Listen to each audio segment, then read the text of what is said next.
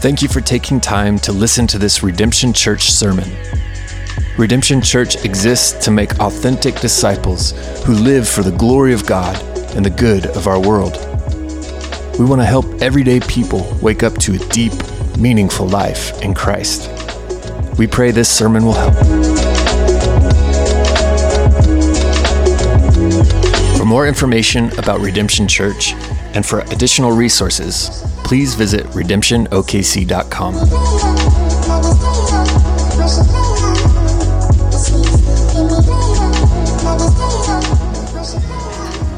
Amen. Always good to worship.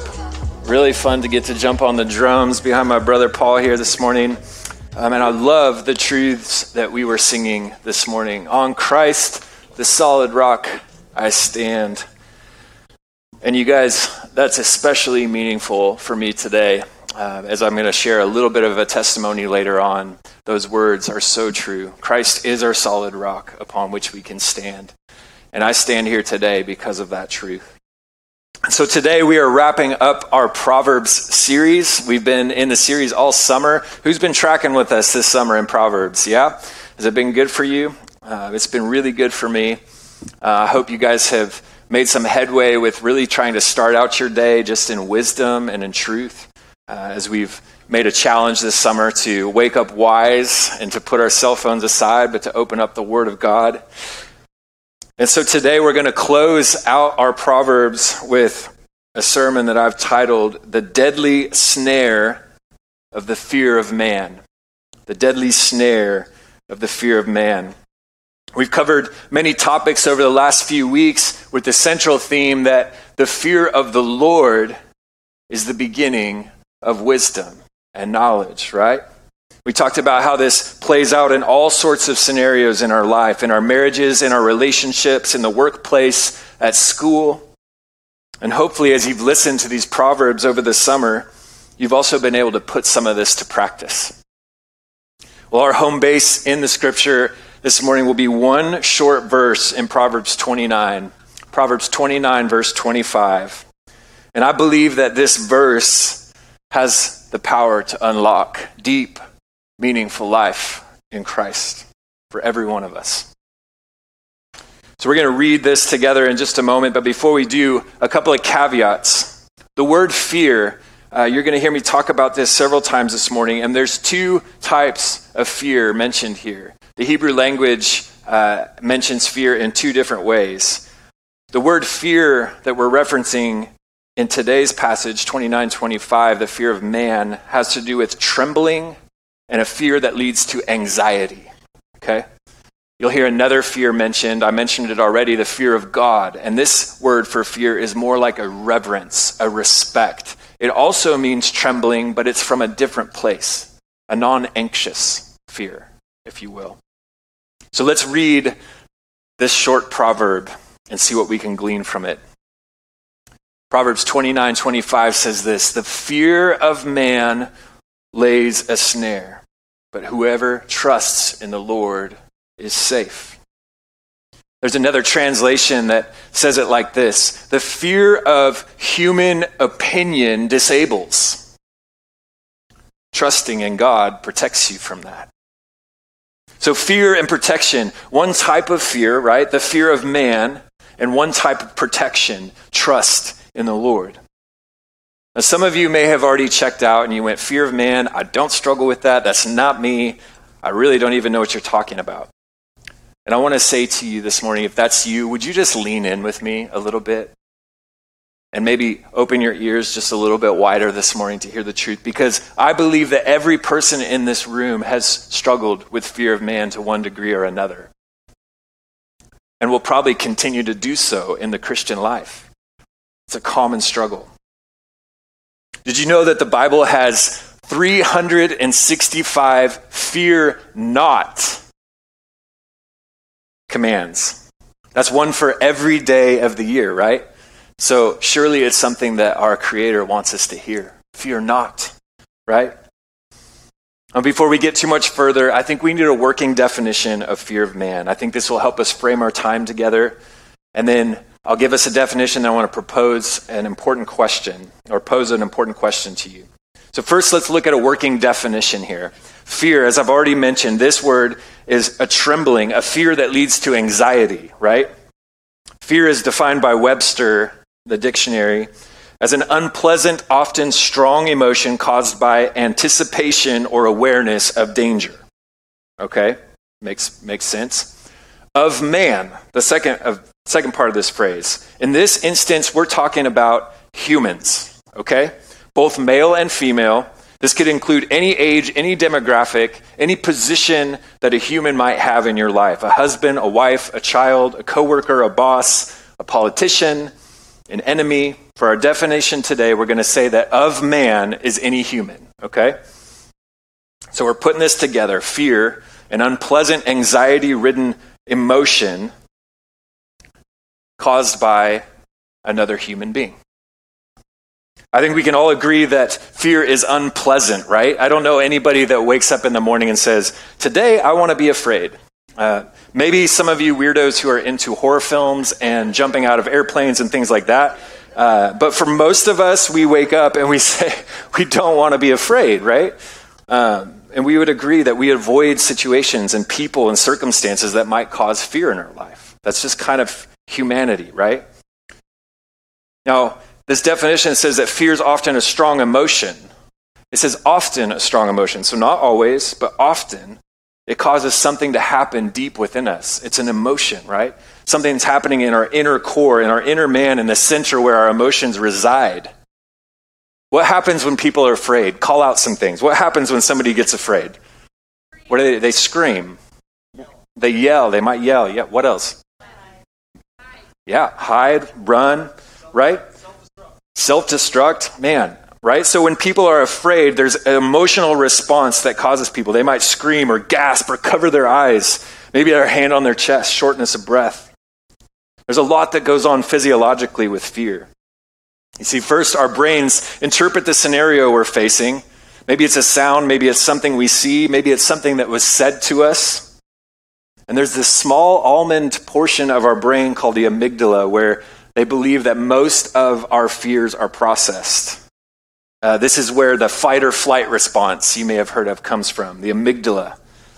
And this is a God-created response. When we face danger, fear kicks in and it sets in motion a response to fight what's in front of us or to flee from it. This is often accompanied with a racing heart. Adrenaline's released into our body. Gives us the ability to react, right? The human body, you guys, is incredibly and intricately designed by God. It's a mental and physical and spiritual design that all works together, and it's amazing. And so in one sense, fear is a very good thing, created by God to keep us safe and to flee from danger. And I just want to say this to you. Some of you have gone through horrible things brought on by another human being. And I'm sorry. And I want you to hear this. God is not saying to you this morning that you are wrong to be afraid in that situation. He created us with a physical response for a reason, to be able to flee from danger. So please hear me say that. But I'll also say that if that situation from the past is still causing fear today, there might be a trap there that God wants to deliver you from. In our context today, fear, and specifically fear of man, and more specifically the fear of man's opinion, is what we're looking at as a deadly trap that we must fight or flee from. So here is that question that I want to pose for you. Maybe write it down or just snap a picture of it or whatever, because I want you to wrestle with this question outside of Sunday as well. Is fear of man keeping you from freedom in Christ? Is fear of man keeping you from freedom in Christ? We're going to look at a few stories this morning that deal with the fear of man. I'm actually going to share a personal story, and then we're going to look at a couple stories briefly in Scripture that show fear of man on display. And as we look at these stories, hear me say this. These stories are not meant to be prescriptive for your specific situation. Okay, you might hear my story and say, oh, well, that's what Chris dealt with, so that's how God delivered Chris. Or you might hear a story of Moses or of Abraham and go, that's how I'm going to get out of my fear. It's not meant to be prescriptive this morning. What I want you to hear and what I want you to focus on is the one who rescues you from the fear. Because he's going to do it differently for everyone. And it is, and hear me with this, he surely wants to deliver you from this deadly trap. So first, a personal story. In October of 2016, I was coming up on the end of my first full year of ministry.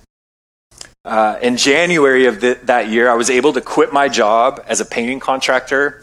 I was also working as a DJ and recording music on the side just to bring in money for the family. I was able to lay all that down and devote my whole schedule to leading worship at Redemption Church and to helping make authentic disciples of Jesus for the glory of God and the good of our world.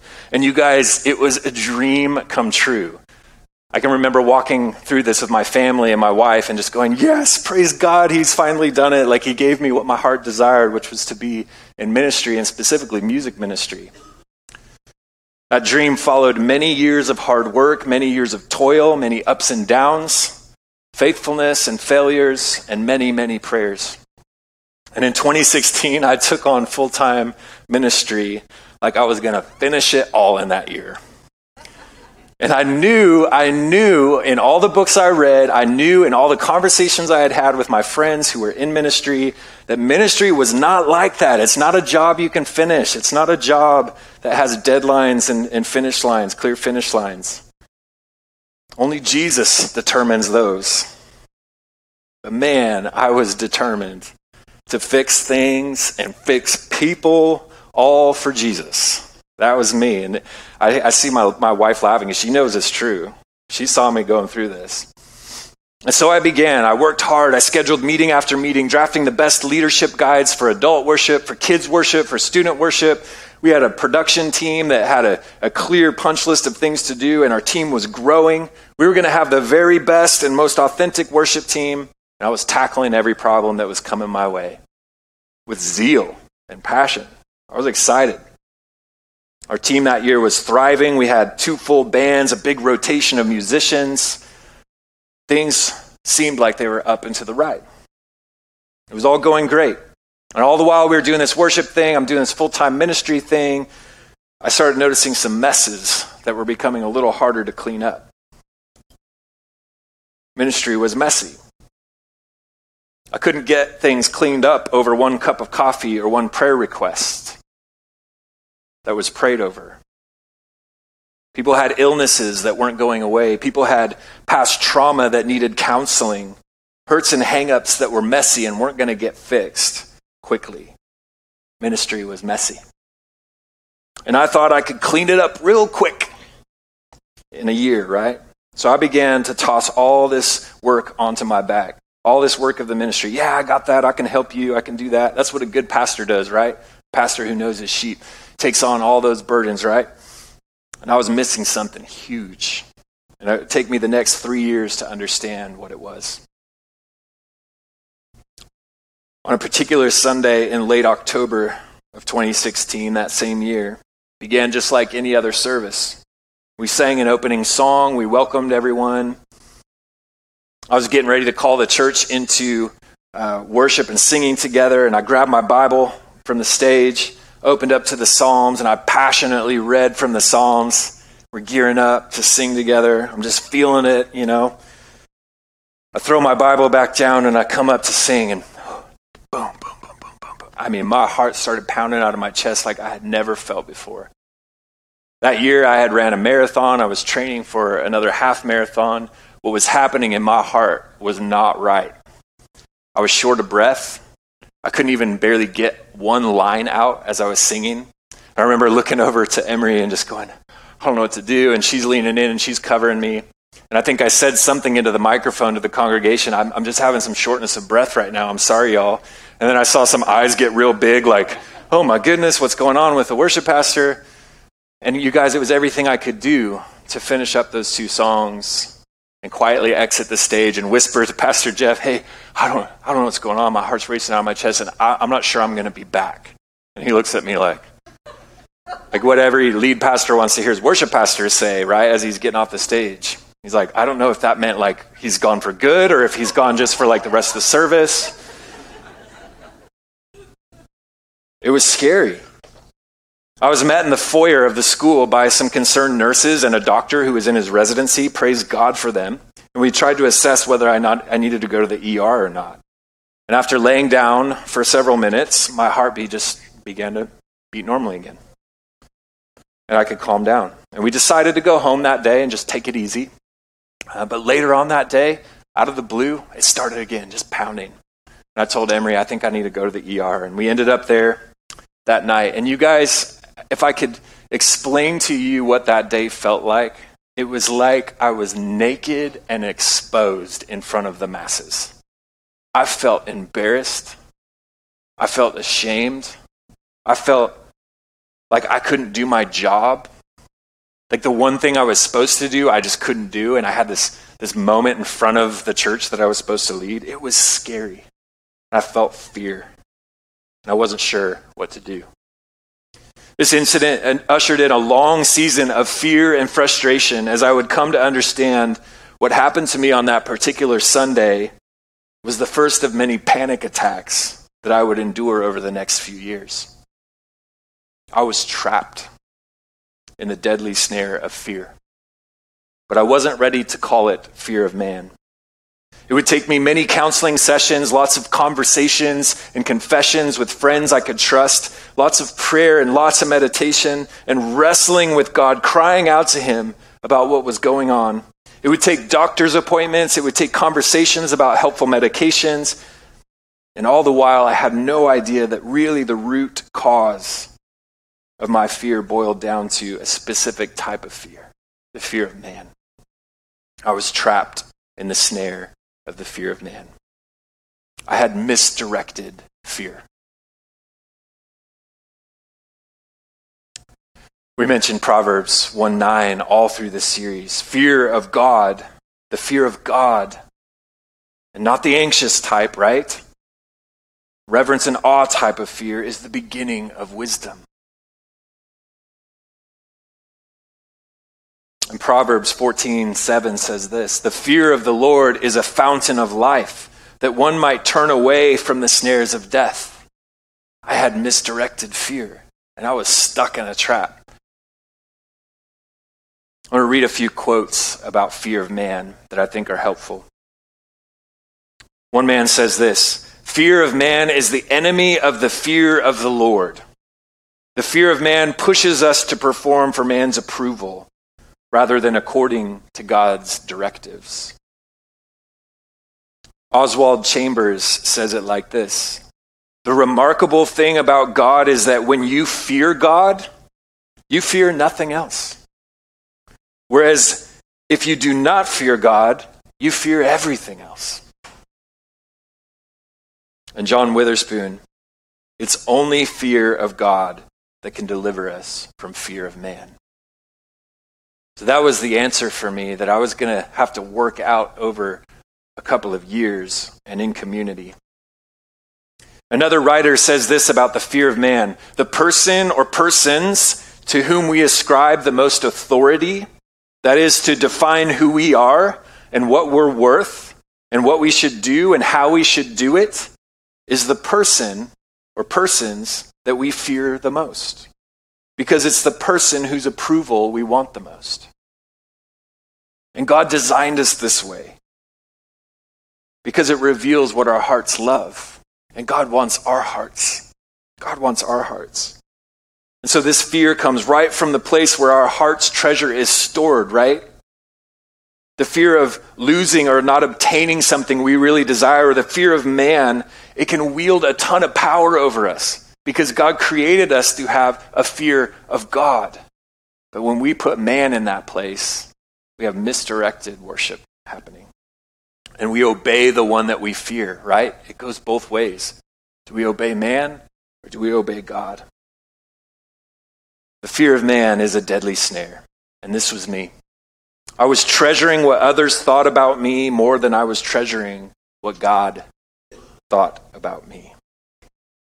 Well, what's a snare? Let's talk about that for just a minute. When you picture that word, what's the first thing that you picture? I pictured a huge steel trap, like the cartoon ones with like the big gnarly teeth, and it's like, snap.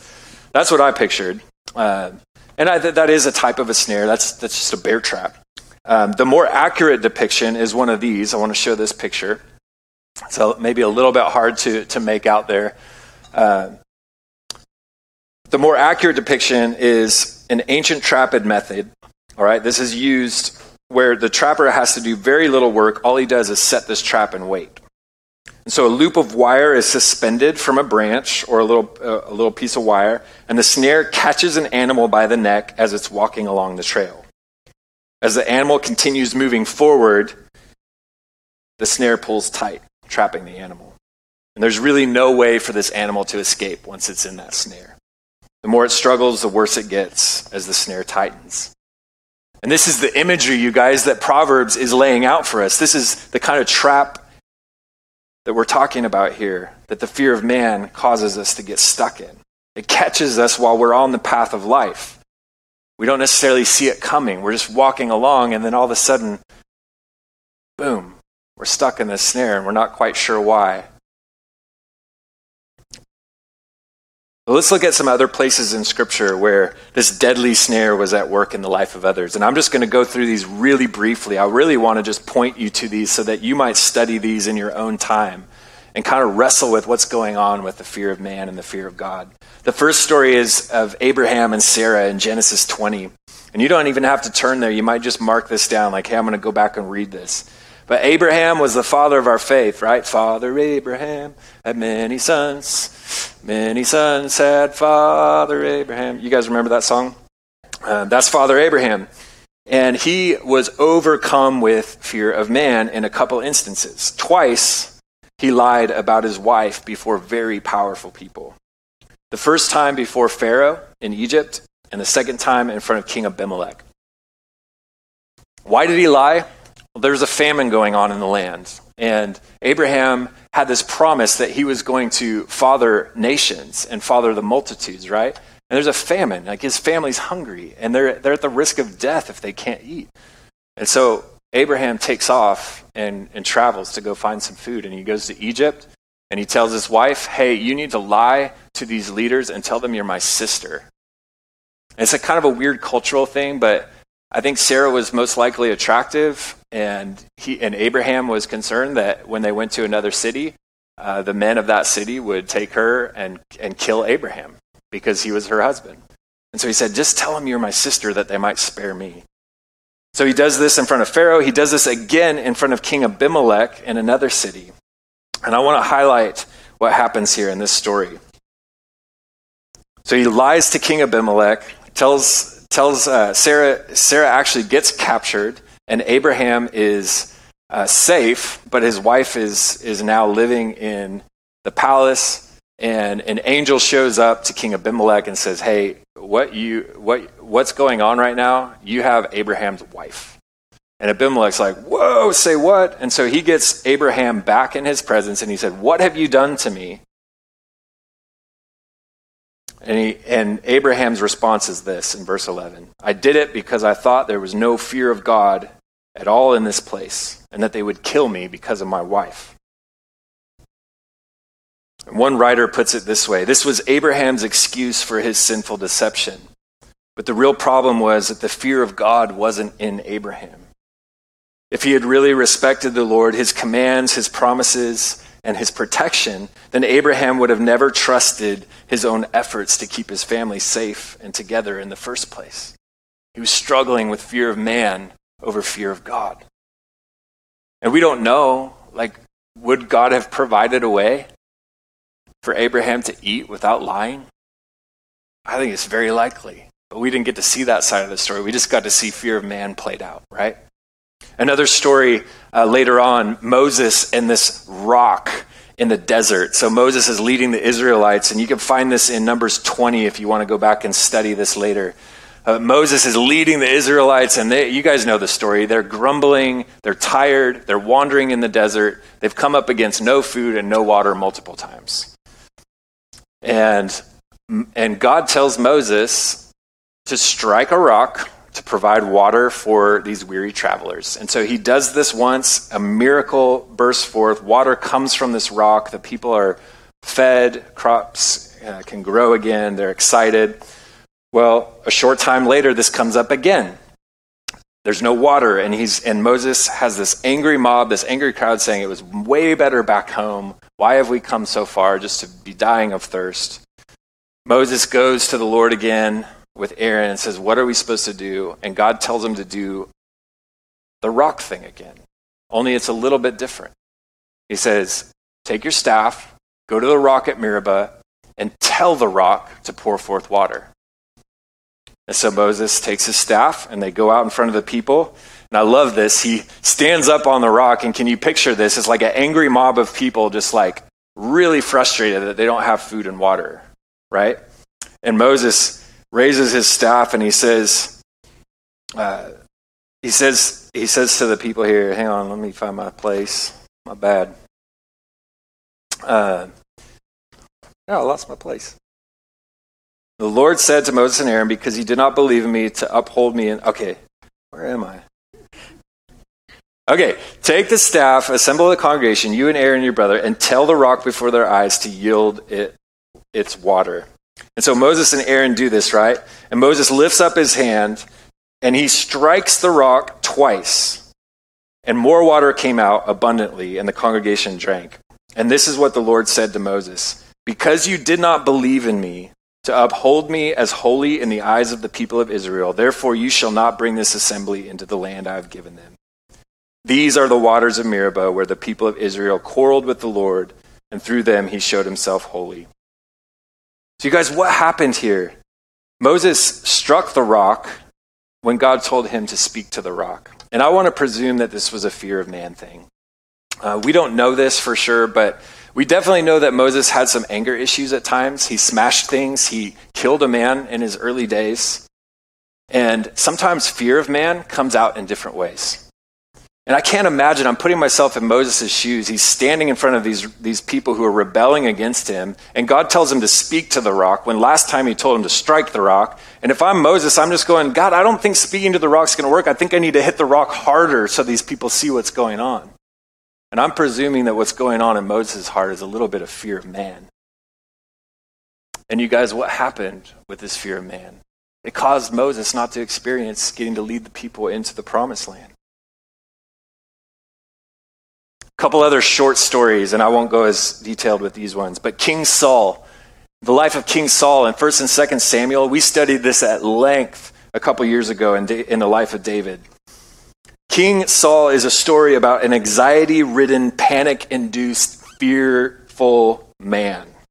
God appointed him as king and gave him all kinds of instructions to follow, but his fear of the people he led caused him to sin over and over again. It was very likely that he experienced clinical anxiety and depression and panic attacks. The Bible describes these manic episodes that could only be eased by David's music. And then he later feared David so much that he hunted David relentlessly, trying to kill him.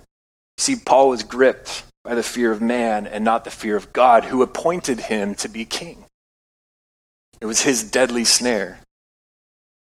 One last story in the New Testament, Peter and Jesus. If you guys have read the story of Peter and Jesus, you know this one all too well. Peter, one of Jesus' more well-known disciples and ambitious disciples at that, right?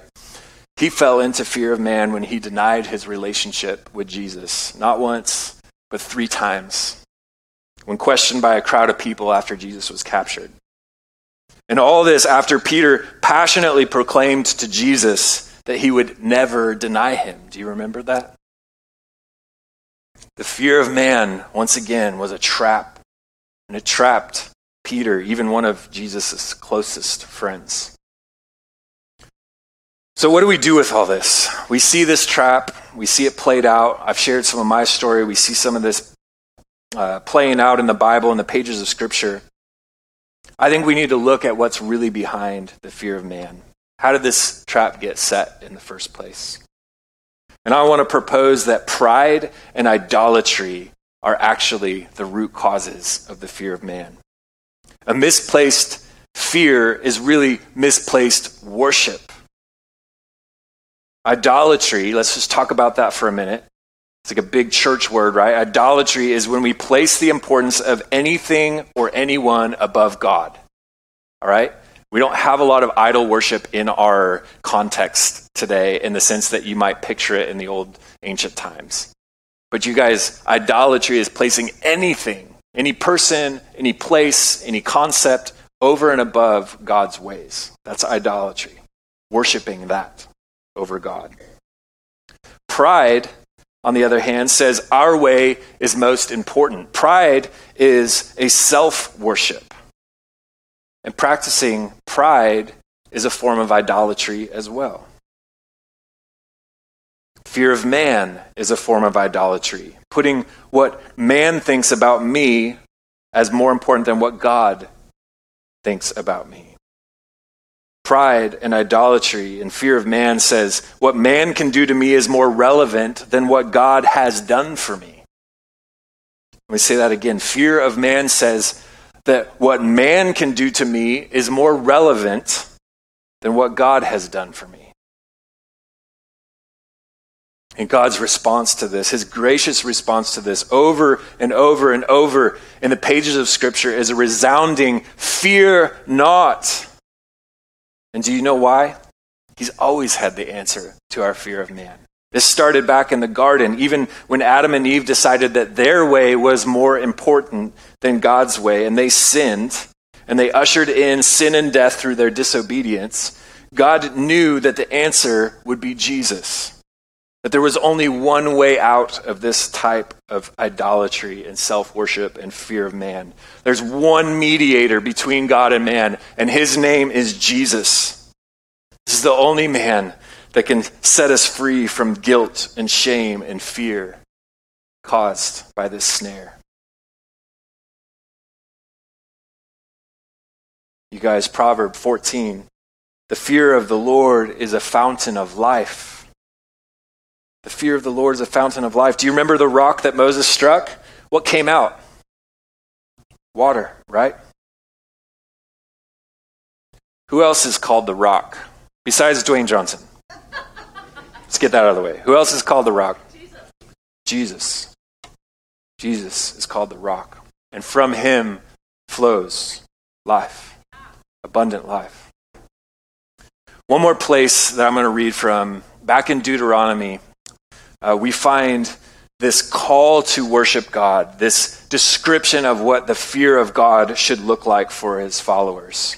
And in Deuteronomy 6 and in 10, we find what's called the Shema, which is a confession of faith found in the Ten Commandments and the law that was handed down from Moses. And I just want to read this for you and take this in. This is the word of God back in Deuteronomy that is still valid and active and living today. Deuteronomy 10. And now, Israel, what does the Lord your God require of you?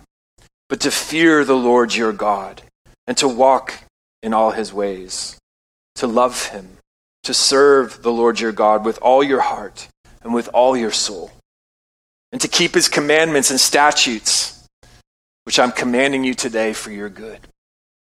Verse 14, behold, to the Lord your God belong heaven and the heaven of heavens, the earth with all that is in it. Yet the Lord set his heart in love on your fathers and chose their offspring after them, you above all peoples, as you are this day. Circumcise, therefore, the foreskin of your heart, that is, set apart your heart, and don't be stubborn any longer. For the Lord your God is a God of gods and the Lord of lords, the great, the mighty, and awesome God who is not partial and takes no bribe. He executes justice for the fatherless and the widow and loves the sojourner, giving him food and clothing. So love the sojourner, therefore. For you were once sojourners in the land of Egypt. You shall fear the Lord your God. You shall serve him and hold fast to him, and by his name you shall swear. He is your praise. He is your God, who has done for you these great and terrifying things that your eyes have seen. Your fathers went down to Egypt, 70 persons, And now the Lord your God has made you as numerous as the stars of heaven. You guys, we are a part of this promise. And these commands to fear the Lord are still very active and valid for us today. And I want to say this, it's the only way out of the deadly trap of the fear of man. It's the only safe place. God was telling his followers back in Deuteronomy, I have chosen you. And he says to his followers today, I have chosen you. Follow me. Search your heart. Set it apart. Love me. Love the Lord your God with all your heart, all your soul, all your might. Jesus would later tell his followers, the first and greatest commandment is to love God. And the second is like it, to love people. Do not fear them. Love them. The only thing that will rescue us from fear of man is the promise of safety in Jesus and to follow his ways. Only Jesus provides safety in the presence of our enemies. That's the story of Abraham.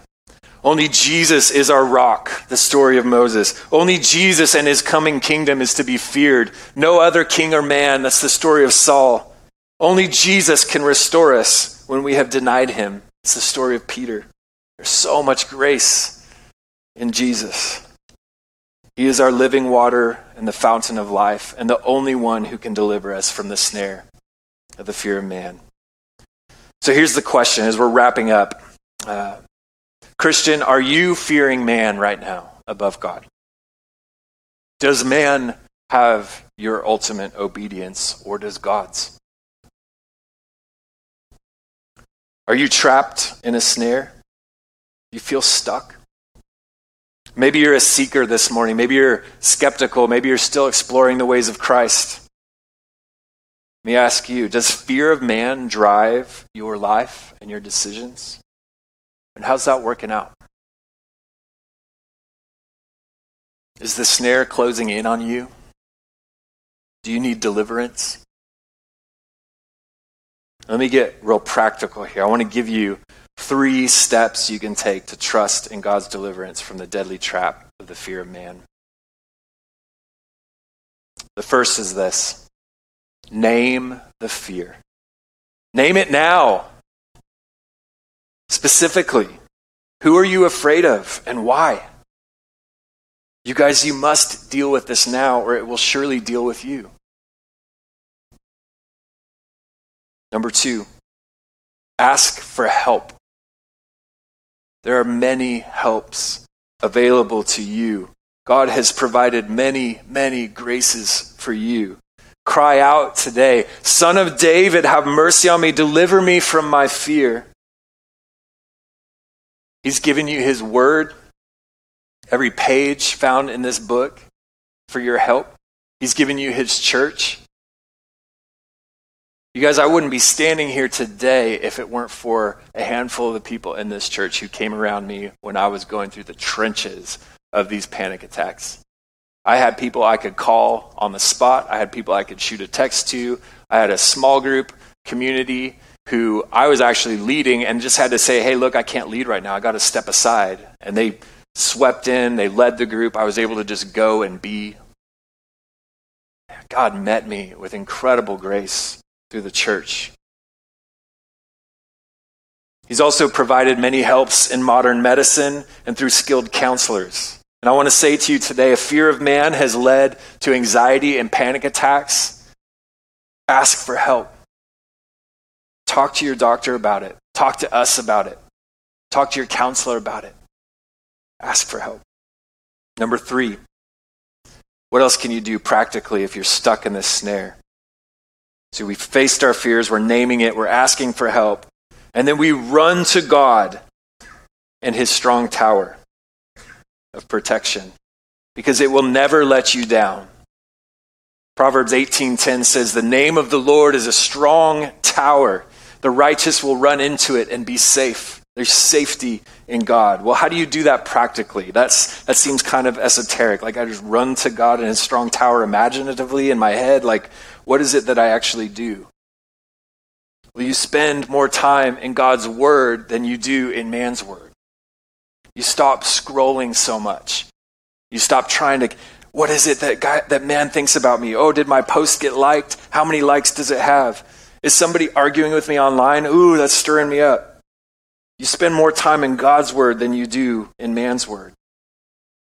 And you stop placing such a high value on what others say about you, and you listen to what God has to say about you. He loves you, and he wants to deliver you from fear and anxiety of man.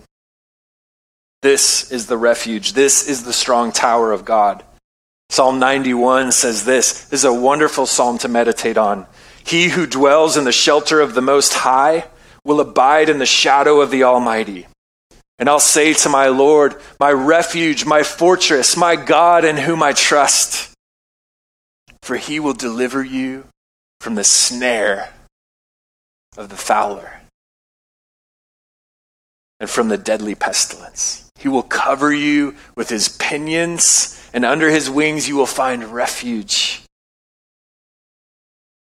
Incredible truths about protection in God. Lastly, what's another way you can run to God in his presence, just real practically? It's to pray. And I know that's like such the Christian answer to say, but do you really pray? Do you really carve out time to seek the Lord in prayer? Turning off the noise, maybe laying down on your back in a quiet room when everybody's gone to sleep or before everybody gets up, and just taking 10 minutes to posture yourself before the God of all safety and saying, I'm running to you right now, and I need you to deliver me from fear. Fear God only. Everything else is a trap. You see, 2016 was the year that God allowed me to experience the paralyzing and deadly snare of the fear of man. And through a few years of facing these fears, of confession, of repentance, and learning to trust in what God has said all along, do not fear.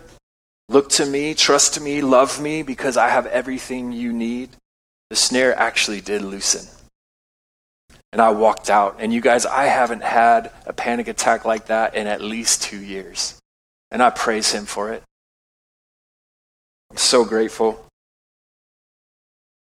It was a long road and a long process. I realized that I had a deep fear of letting people down, a fear of not performing well enough for my fellow ministers, a fear of illness. I had a fear of not having it all together. I feared losing control in my surroundings, in my relationships. I feared losing control of my emotions, of my body. I was consumed with people worship and not God worship. And I'm a pastor, y'all. So there's that, right? There's hope for you. It's a laundry list of scriptures here. I want you to write these down if you can, just because I think they're places that you can meditate on and memorize. Trust in the Lord leads to freedom and safety. John 8:16 and Psalm 125:1. If the Son has set you free, you shall be free indeed. Psalm 125, the one who trusts in the Lord are like Mount Zion, which cannot be moved but abides forever. Strength and safety. Trust in the Lord leads to perfect peace. Psalm 56:3 and 4, and Philippians 4:6 and 7. Put these scriptures in your heart and meditate on them. When I'm afraid, I put my trust in you, in God whose word I praise. In God I trust, I shall not be afraid. For what can flesh do to me? Lastly, trust in the Lord leads to eternal joy. Psalm 16:11. You make known to me the paths of life, and in your presence there's fullness of joy, and at your right hand are pleasures forevermore. Can't think of a more opposite end of fear of man than that verse. Joy and pleasure and guidance found in the only one who can give it to us. So fear of man, that's temporal power. Fear of God, that's eternal power. Fear of man, that's foolishness. Fear of God, that's wisdom. Fear of man, it leads to death. Fear of God, it leads to life. Fear of man is idol worship. And fear of God is God worship.